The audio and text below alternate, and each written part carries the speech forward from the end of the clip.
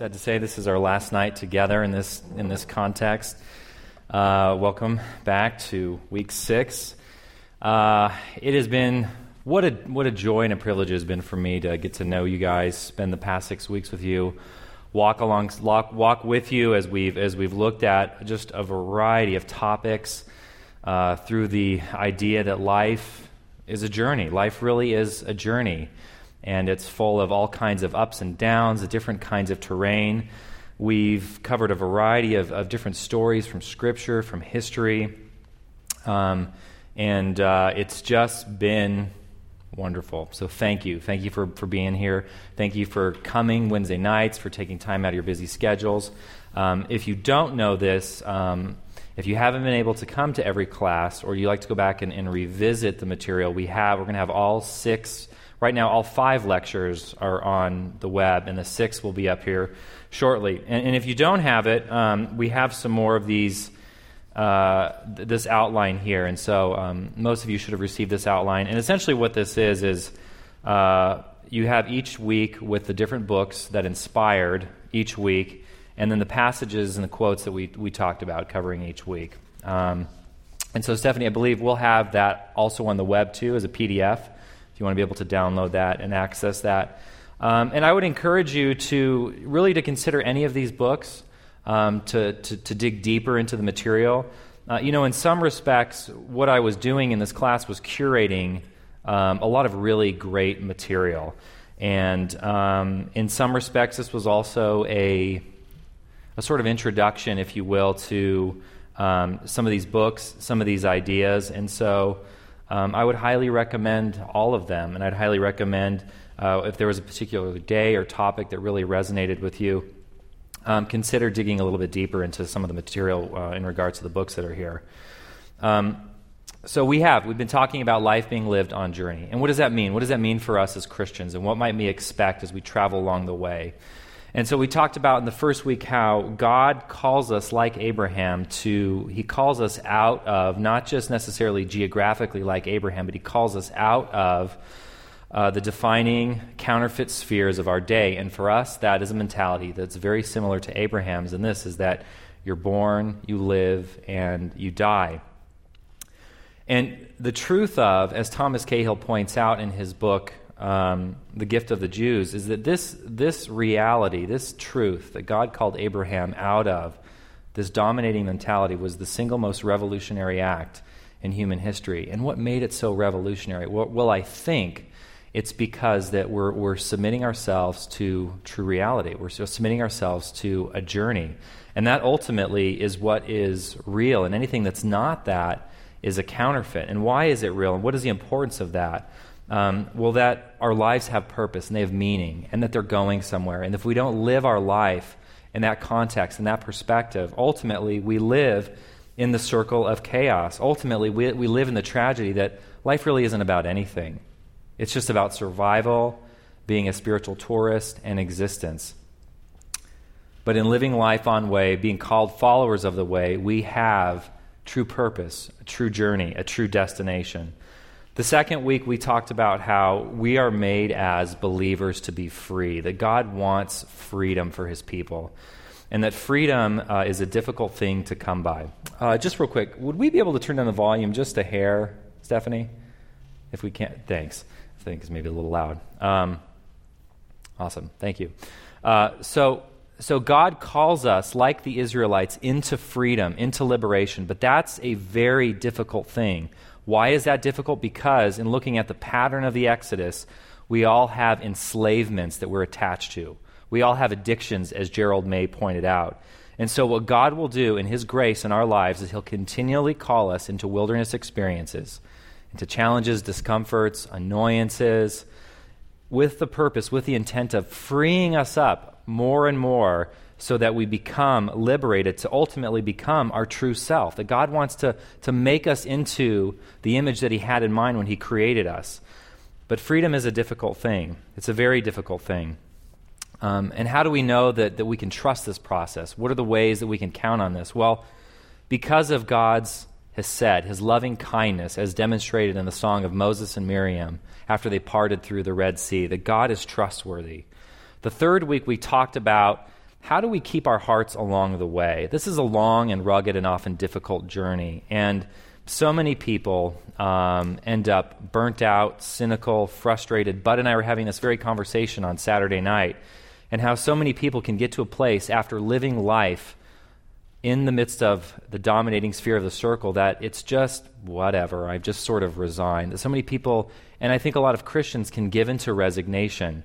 And so two crucial ways that Scripture offers us to keep our hearts alive and full of vitality is through a proper understanding of beauty and home, that we can't help but long for an ultimate home, that we seek it. It's inherent in who we are as human beings.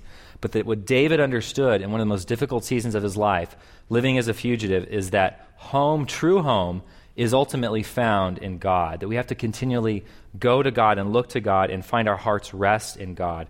We also have to have a proper understanding of beauty. And let's face it, the world gets this totally messed up. But Scripture gives us those resources to know that beauty, as Barbara Nicolosi defined through the Thomas Aquinas quote, is both radiant, it's whole, and it's harmonious. And that we seek that, we look for that, and that if we look at God as the most beautiful being in the universe, that our hearts will be rested and free more and more. Week 4, we looked at how much of life is lived in the valleys and the deserts, where we live a lot of monotonous details. There's a lot of ordinary or seemingly ordinary aspects to our waking lives. But God in His grace is utilizing all of that because He wants to make us great, and He'll use many seasons, many desert seasons and valley seasons, seasons where we feel like we're unapplauded, unappreciated, unseen. He'll use that to make us great. Why? Because His definition of greatness, if you recall, is a submitted heart to God. That's what it means to be great. We had a conversation just a moment ago during dinner, and we were talking about, what's so beautiful about looking at our life in the context of a journey, that there are different features, is that it gives us the eyes to see other people and where they may be coming from. So if someone is in a hidden season, it may not necessarily be as a result of fill in the blank. Rather, it may be God in His grace preparing them for a further greatness. Why? Because most people don't handle power well. Most people abuse and misuse power, and God wants to have in us a strength, a fortitude, a character, so when we do receive that power, we steward it well, that we were made to be kings and queens of the earth. Last week we talked about the delicate truths of walking through the darkness, both in the dark night of the soul, a concept where St. John of the Cross and Teresa of Avila looked at and wanted to give language to those experiences of life where God feels perhaps distant or that He's removed. And so we walked through some of those stages. And I would really recommend looking at some of the material and digging deeper, because it was just sort of an introduction, if you will. We also talked about grieving and how crucial it is that we understand how to grieve, and that grief is a real part of our existence. Stephanie and I tonight were just talking about, before class began, some of the loved ones in our lives that have passed and those that will inevitably pass in the future, and that unless we learn how to, unless we cultivate through the resources of Scripture, through the Holy Spirit, through community, unless we grieve well, we'll be ruined as human beings. We'll become bitter, cold, hard, cynical, distant, resigned. Tonight, we come to the end of our journey. And as you saw with these characters, they finally made it to Santiago Compostela in this beautiful, magnificent cathedral, where this is the place that they've been longing to come to. This is the experience that they've been longing for this entire journey. And when they arrived, they're overwhelmed and they're overcome by the sense of wonder, of mystery, of beauty. There's something transcendent that's happening to each of them in this place, something where healing is beginning to take place. And you can see that, those palpable expressions on all of their faces. They've arrived, and it is a good thing. It is a good thing.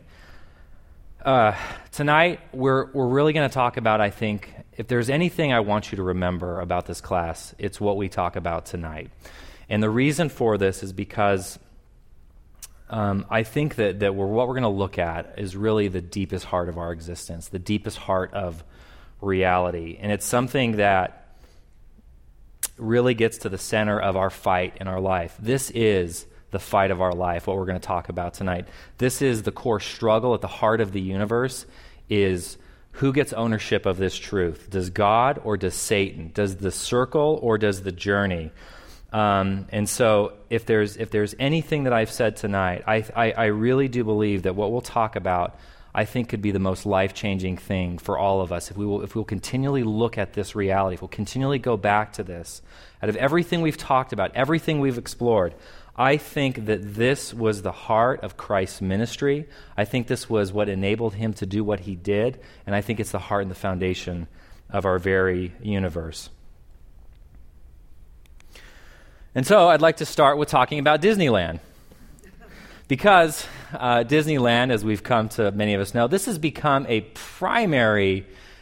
ubiquitous for so many kids' experiences, maybe even now around the world, as part of their childhood. I mean, I think it's tough to find someone who's not familiar with, who doesn't know about, and maybe even has made a trip or knows someone who's made a trip to Disneyland. It has defined, in many respects, some aspects of childhood. And I've gotten the privilege of going to Disneyland twice this past year. It's just been sort of one of those unusual things because I have a brother that proposed his fiancée in Disneyland, so that was a surprise for her and having all the family there.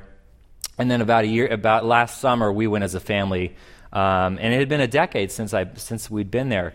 And spending time at Disneyland, you know, I couldn't help but think, what is it about this place? Like, why do people get so excited? And talking with Daniel's daughter, Kara, she just lit up last week and saying that she went on every ride, even though she didn't necessarily go on every ride.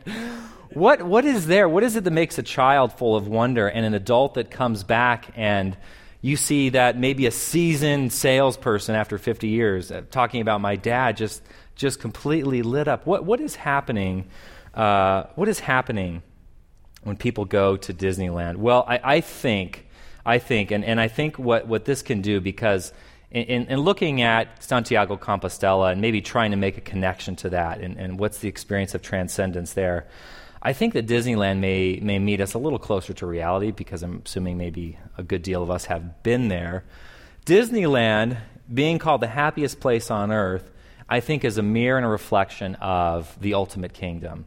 The ultimate kingdom, if you will, where when people come, they encounter diversity, and they encounter a variety of different adventurous experiences. They encounter stories, fairy tales, stories of transformation, and they get to sort of vicariously experience that. There's wonder, there's magic, there's mystery, there's a sense of being alive, there's great food on every corner. I think this taps into the ultimate truth that as pilgrims walking the way, our destination, our origin started in a garden, but our end destination is to arrive in the great city of God.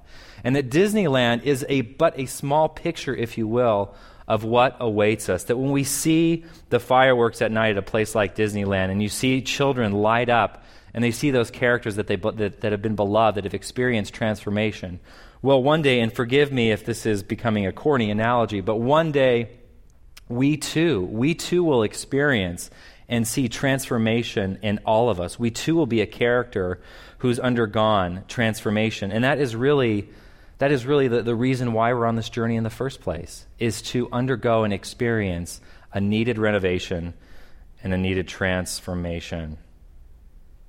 So how do we live in that, though, right? I mean, I was sad as a kid. I cried as a kid when we left Disneyland. I was 11, and I nearly cried a year ago when I left Disneyland. And I come back to my life, and it's, bills and working and filling up the car with gas, and maybe I need to listen to Lecture 4 again. But how do we live? How do we live in a sense where our lives look ahead, that our end destination is this great city of God, full of wonder and magic and healing and restoration and beauty, and the evidence of transformation? How does that become more real to us every day? So it's not just, because I know for me, when I think about entering into the great city of God, it can feel like making a trip down to South America. Yeah, it might happen eventually. Well, I think it could happen, and that's just exotic and distant. But where does that become real in my waking life?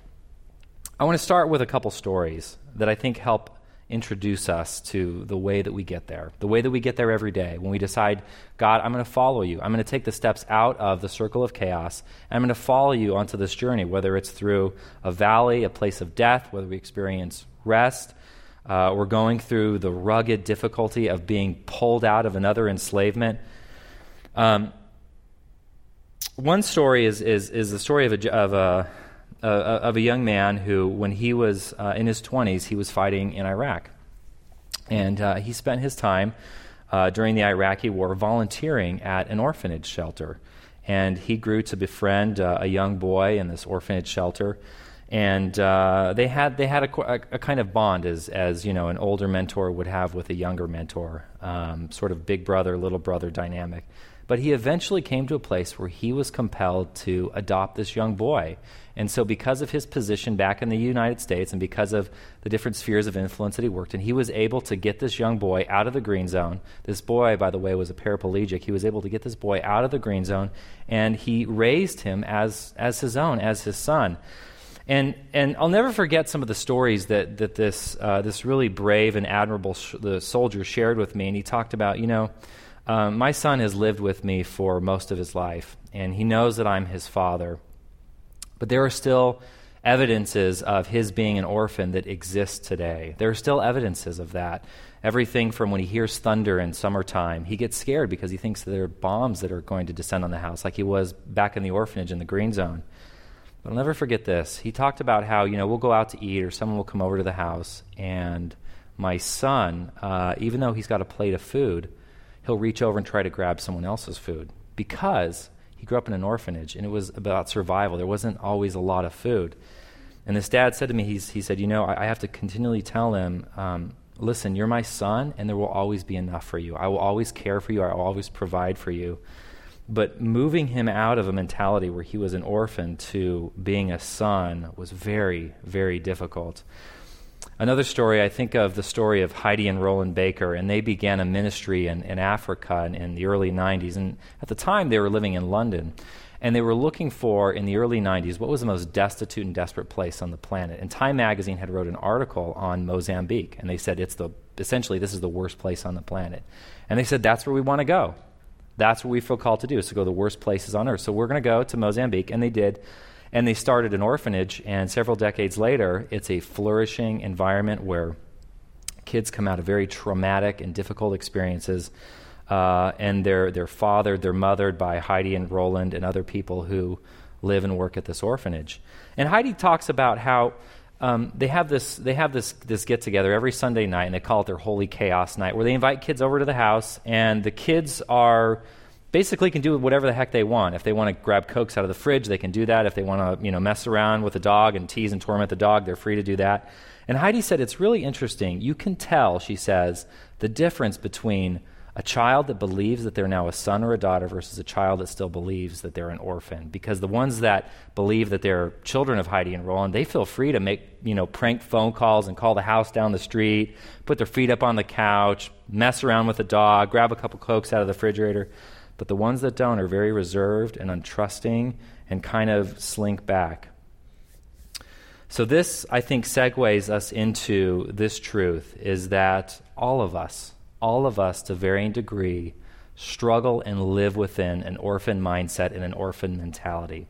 Some of you that have adopted, this is going to hit a lot closer to home because you see that as a palpable reality. But regardless of that, there are places within each of us that are orphaned. There are places within each of us where we don't fully believe that there is a Father who cares for us and that we are being fathered in this journey. Well, how did the ultimate pilgrim, how did the true pilgrim, Christ, how was he able to walk the journey perfectly? And as our guide, and as he walks us through these different spheres and these different seasons, what was it that gave him the ultimate power? I believe, as we find in Matthew, I've not been doing my PowerPoint. I think we find that at the beginning of his ministry. So I'm looking here in Matthew 3, verses 13 through 17. So this is Jesus being baptized by John the Baptist before he goes into the desert for 40 days, before he goes toe-to-toe with the tempter, with Satan. Then Jesus came from Galilee to the Jordan to John to be baptized by him. John would have prevented him, saying, I need to be baptized by you, and do you come to me? But Jesus answered him, "Let it be so now, for thus it is fitting for us to fulfill all righteousness." Then he consented. And when Jesus was baptized, immediately he went up from the water, and behold, the heavens were opened to him, and he saw the Spirit of God descending like a dove and coming to rest on him. And behold, a voice from heaven said, "This is my beloved Son, with whom I am well pleased." Why did God do this? What was happening here? And why is this included? And what's the relevance? And why was this so crucial? Well, I'd like to begin by pointing out that this pronouncement of benediction, of blessing from the Father to the Son happened before Jesus did anything in his ministry. This happened before he went into the desert to face the tempter. It happened before he would develop relationships with the disciples and ultimately go to the cross. So what did God know? What did the Son know? What did they understand? And to help us,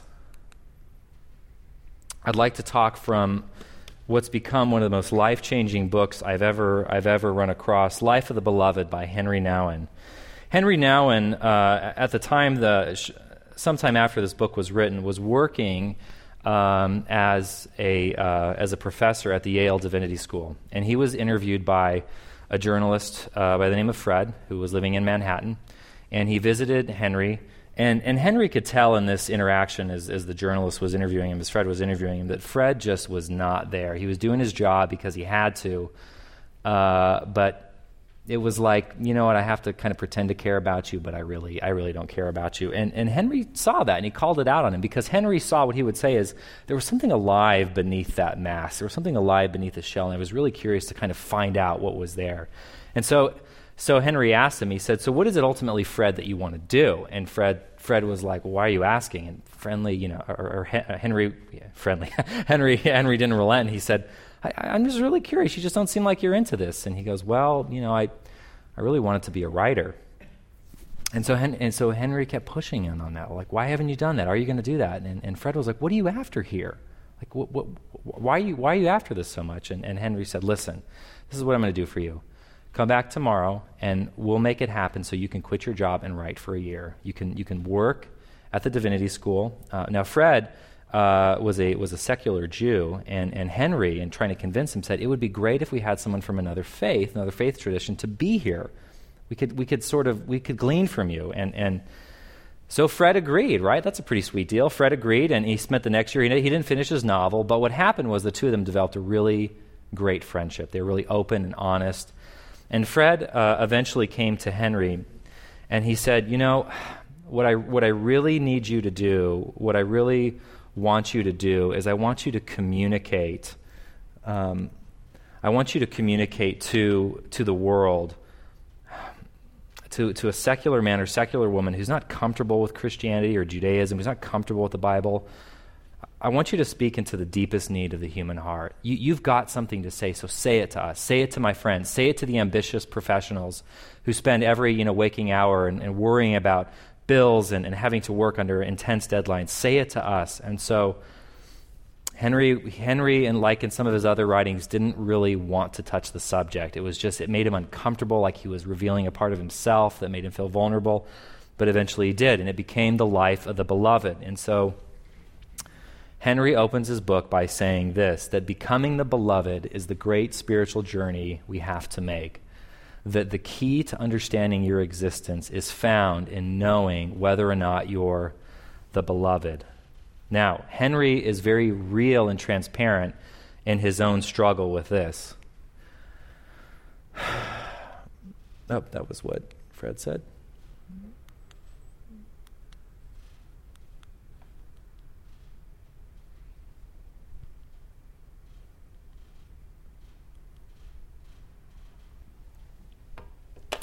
Henry said this, "Yes, there is that voice, the voice that speaks from above and from within, and that whispers softly or declares loudly, 'You are my beloved, on you my favor rests.' It certainly is not easy to hear that voice in a world filled with voices that shout, 'You are no good, you are ugly, you are worthless, you are despicable, you are nobody unless you can demonstrate the opposite.'" What Henry understood, what Henry talks about in this book, Life of the Beloved, is that each of us are desperately seeking the blessing. And that truth is begins from page 1 of Scripture until the very end, that this earth and humanity was created out of blessing. Blessing being a benediction, the pronouncement of something good from an outside source. So when God spoke creation to existence, he didn't just say, let there be light. Ultimately, he pronounced it as good. And even when male was created as alone, he saw that as being not good. And then he created a helpmate. He created community. And he pronounced that as good, that the ultimate benevolent outside person in the universe pronounced goodness after he made something. We see the problem that blessing created in the Old Testament. You look at stories like Jacob and Esau, and the struggle for the blessing, the struggle for pronouncement that you are worthy, that you are good, that you are adored, that you are prized, and that this truth is found throughout the pages of Scripture. And so when we come to the beginning of Christ's ministry, we have the Father saying again, you are good, on you are beloved, you are my chosen. And this need for the blessing is a truth that we all pursue in a variety of different ways. We look for the blessing in work. If I finally get the acclaim that I'm seeking for in my job, if I finally get that promotion, if I finally have this person who I've been working with say, you've done such a great job. We look for it in relationship. If this person would finally love me, if this person would tell me just how wonderful I am. We look for it in friendship. If they would just say again and just say again how terrific I am, what a great person I am. We're so desperate for the blessing, and we look for it in such a variety of ways. And what Henry said is, until you understand that the ultimate blessing you need is from God and a continual benediction of, you are my son, you are my daughter, on you I am well pleased, you will inevitably look for that in someone or something else. We can't escape it. It's a core of our existence. We were created out of blessing. We were made for blessing, and we were made to give blessing. You see how when Abraham was called out of Ur, he was called to become a blessing. God blessed him so he would bless others. God pronounced goodness on him so Abraham's life would pronounce goodness on others. Henry goes on to say this, I am putting this so directly and so simply because though the experience of being the beloved has never been completely absent from my life, I never claimed it as my core truth. I kept running around in large or small circles, always looking for someone or someone able to convince me of my belovedness. It was as if I kept refusing to hear the voice that speaks from the very depth of my being and says, you are my beloved, on you my favor rests. That voice has always been there, but it seems that I was much more eager to listen to other, louder voices saying, prove that you are worth something, do something relevant, spectacular, powerful, and then you will earn the love you so desire. Meanwhile, the soft, gentle voice that speaks in the silence and solitude of my heart remain unheard of, or at least unconvincing. So we seek it all the time, and we seek it because if we do something, if we perform a certain way, if we act a certain way, if we do something, if we say something, if we look a certain way, sound a certain way, smell a certain way, dress a certain way, act a certain way, by this, we will get the blessing that we so desire. And God in his grace is saying, I give that the ultimate blessing that you need, that you are my prized son or daughter, that you are the apple of my eye. I give that to you freely, and you don't have to do anything for it. But that is the great struggle of our existence. We struggle to believe that we have to do something to receive the blessing. We have to do something to earn the blessing.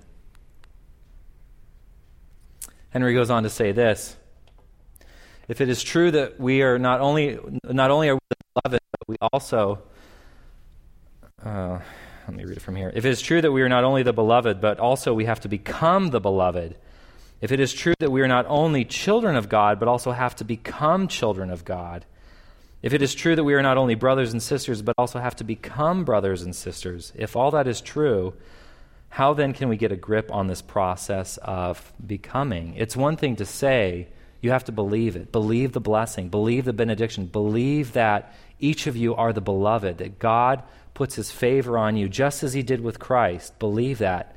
And we hear that and we go, how do I do that? How do I live into that? How does that become more real to me so that my experience of God in life isn't just about how wonderful and interesting doctrinal statements of faith are or becomes a sort of intellectual existential exercise, or life becomes a sin management process where if I don't do enough bad things this week and do enough good things this week, how do we live as children of God? How do we become who God has made us to be? Ultimately, sons and daughters of the King. This is the fullest and truest destiny of who we are. God related to Jesus as a father in that moment, not as king, not as judge, although those are parts and parts of his dynamic, but as a father to a son. The novelist Tom Wolfe helps us out, takes us the next step. He says this: "The deepest search in life, it seemed to me, the thing that in one way or another was central to all living was man's search to find a father. Not merely the father of his flesh, not merely the father of his youth, but the image of a strength and wisdom external to his need and superior to his hunger, to which the belief and power of his own life could be united." You see, one of the great struggle of our life, the great lie of our life, the lie that existed from the serpent in the garden, was that you're on your own. Really, if life really is up to you to make life what it is, then destiny is in your hands, and you're on your own. That if there is no journey, if there is no great pilgrimage, if life really is lived beneath the circle, then guess what? You're on your own to make yourself figure out life. And if you think about that, if you really start to dwell on the implications of that, that is a terrifying reality. Because life oftentimes is unpredictable, it's uncertain, it's scary, it's broken, it's difficult. And yet, we so often live as orphan children. We don't fully believe that there is a father that really takes care of us, that really shepherds and guides us through our waking days. That in each season of our life, there was someone who's true and benevolent and good. This is the lie beneath the lies that exist within our hearts every single day. Every day it's vying for, God is a benevolent and good father who wants to pronounce the blessing versus he either can't be trusted, there is no father, you're on your own. George MacDonald says this: "Because we are the sons of God, we must become the sons of God." In John 14, 18 and 23, "I will not leave you as orphans, I will come to you. My Father will love him, and we will come to him and make our home with him." George MacDonald goes on to say this: "The word used by St. Paul does not imply that God adopts children that are not his own, but rather that a second time he fathers his own, that a second time they are born, this time from above, that he will make himself tenfold, yea, infinitely their father." So did you ever think about when you were born again, right? And no Christian would ever dispute the fact that to know Christ you have to be born again. You become a child of God, but in that moment, because you're a child of God, you are now being fathered by God. You're being fathered by God and walk through all the seasons of life, just as any good father would walk through the seasons of life with their son or daughter. This metaphor is so loaded, and it's so hard for so many reasons. One of which is some of us didn't have great fathers. Maybe some of us had terrible fathers. Maybe some of us had great fathers, and that's even difficult because we can look to that father and say, well, they were so good, but God isn't in the flesh. I don't see him fully in the flesh. I believe with all my heart, with more than anything, that God wants to redeem in each of us and to bring us into the fullness of who we were created to be, a right and ongoing understanding that he is fathering us through every season of life. I love what John Eldredge says in his book, Fathered by God. We aren't meant to figure out life on our own. God wants to father us. The truth is, he has been fathering us for a long time. We just haven't had the eyes to see it. He wants to father us much more intimately, but we have to be in a posture to receive it. What that involves is a new way of seeing, a fundamental reorientation of how we look at life and our situation in it. And he goes on to talk about how he's talking about men, but it applies to men and women, is that we are unfinished men and women. There are parts in each of us that are orphan, that are longing to grow up, to grow into the fullness of who God has created us to be. And yes, we've talked about how day one it's leaving Ur. We talked about how God is liberating us like the Exodus pattern in beauty and valleys and whatnot. But if we will look at this truth and this reality that God wants to father us, he wants to make us into sons and daughters, that we have the inheritance of the Almighty King, that truth, I believe, will liberate us more than anything we've looked at over the past number of weeks. Why? Because it hits us at the core of our existence. That's why this is so tough and tender to talk about, is because of the pain and the disruption that's happened for each of us, whether we've had the best father in the world or the worst father in the world. It is the core struggle of our existence. And so I believe that this is where true freedom, true healing is found as we begin to explore and have God heal us and say, God, how are you fathering me? How are you fathering me? Jesus had the heart of a son, knew himself to be the son, felt very much like a beloved son. He was always called the Son of Man. Isn't that interesting? Looked on God as Abba, his dear father, lived in a father-son relationship. The divine relationship, son-father, filled his human heart. It was his secret, his joy, a constant awareness, a basic attitude that determined his behavior. Look at the ways that Christ related to God. It was always in that posture. He went away in the early morning hours to connect with that because he knew that if he didn't have that reality, he wouldn't make it. He wouldn't survive. And the same was true throughout the rest of his day and at the end of his day. And yet, we so often live as orphan children. I have to scramble and grasp and just get the best that I can. And I know that God will kind of make things happen, kind of broadly speaking, like maybe this job and this sort of thing. But you think about the intimacy of a father and a son, and you think about the intimacy that Joseph had with Christ as he was teaching him the trade of being a carpenter. It was elbow on elbow every day in the workshop, working together.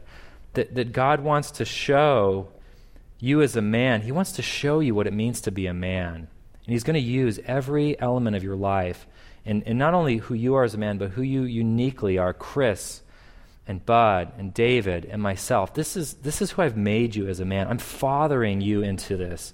Would you look at your life like this? Would you look at your life as being fathered from these orphan places, even from these places of immaturity? And I want to grow you up into that. And as women, God wants to father you into the woman that he's called you to be. And that as you walk that out, you think, well, my dad, maybe he really missed the boat on this, or I didn't have a dad, I didn't have a good dad. God is there as the ultimate protector, as the ultimate father, and he fathers us in a myriad of beautiful and wonderful ways. You look at the church, for example, right? You see how there may be gaps in our lives where, whether it was, I was just never taught how to do finances. Well, the beauty of the church is we have the opportunity to be fathered within the church, to be parented within the church in areas like that. That's the beauty of the church, is that healing and restoration can happen. And that as we seek out those relationships and as we offer that to those that are behind us, we too become more of who God has desired for us to be. So this is the question I want you to leave with tonight, is God, how are you fathering me?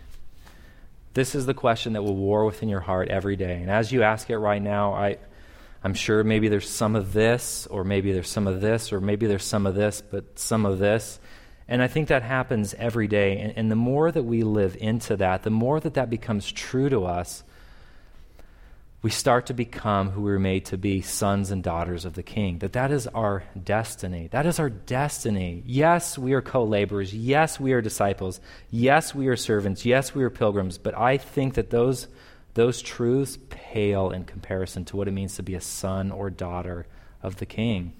Let's face it, we all believe the lie to varying degrees that God can't be trusted, or some part of my life, whether it's relationships, work, health, finance, ministry, I got to kind of figure it out on my own. But God is saying, let me be the father to you. Let me be the father to you that even with the best father, there were places that he got it wrong, or with the worst father, I can redeem all things. I can father you through this. In closing, I'd like to leave you with just a few closing thoughts. The first is this. This is one of my favorite pictures that I've ever taken, another awful, poorly shot photograph. It doesn't seem like it as much, but if you were to look at it, this is like totally out of focus. And as I mentioned last week, I had the privilege of walking the Camino, and I only did 9 days worth. And I'll never forget this as long as I live. When we walked into the city of Santiago, I heard voices from so many different nations. I saw people from all over the world. There were parties that awaited me, celebrations, there were fireworks, and a banquet, an amazing meal at this monastery. And these were all the pilgrims that I had traveled with. We experienced this long, hard, difficult journey together. And I got to sit at the head of the table, and it was just by chance. And I just shouted to everyone. I said, "Look this way. I want to take a photograph."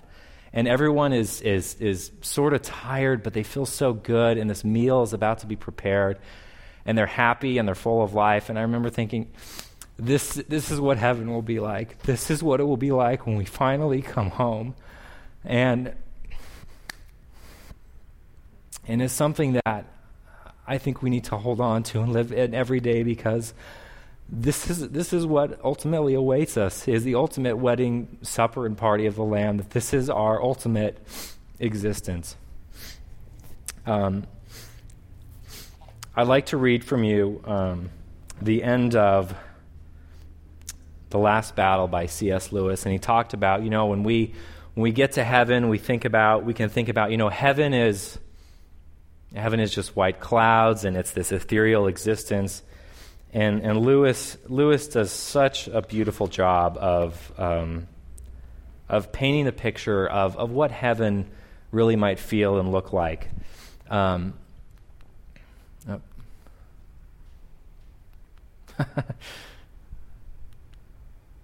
think Brene Brown would be proud of me. You guys got me in a vulnerable state right now. I'm all over the place. So give me just a moment here.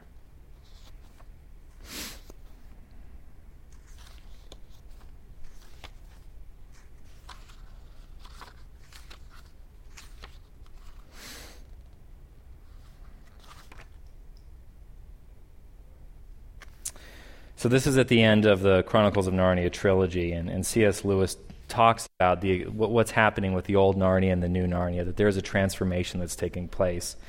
It is hard to explain how the sunlit land was different from the old Narnia, as it would be to tell you how the fruits of the country taste. Perhaps you will get some idea of it. You think like this. You may have been in a room in which there was a window that looked out onto a lovely bay of the sea or green valley that wound away among mountains. And in the wall of that room, opposite to the window, there may have been a looking glass. And as you turned away from the window, you suddenly caught sight of that sea or that valley all over again in the looking glass. And the sea in the mirror or the valley in the mirror were in one sense just the same as the real ones, yet at the same time they were somehow different, deeper, more wonderful, more like the places in the story, in a story you have never heard but very much want to know. The difference between the old Narnia and the new Narnia, you can say, the old earth and the new earth, was like that. The new one was like a deeper country. Every rock and flower and blade of grass looked as if it meant more. I can't describe it any better than that. If you ever get there, you will know what I mean. It was a unicorn who summed up what everyone was feeling. He stamped his his forehoof on the ground and neighed and then cried, "I have come home at last. This is my real country. I belong here. This is the land I have been looking for all my life, though I never knew it till now. The reason why we love the old Narnia, the old earth, is sometimes looked a little like this. Come further up, come further in."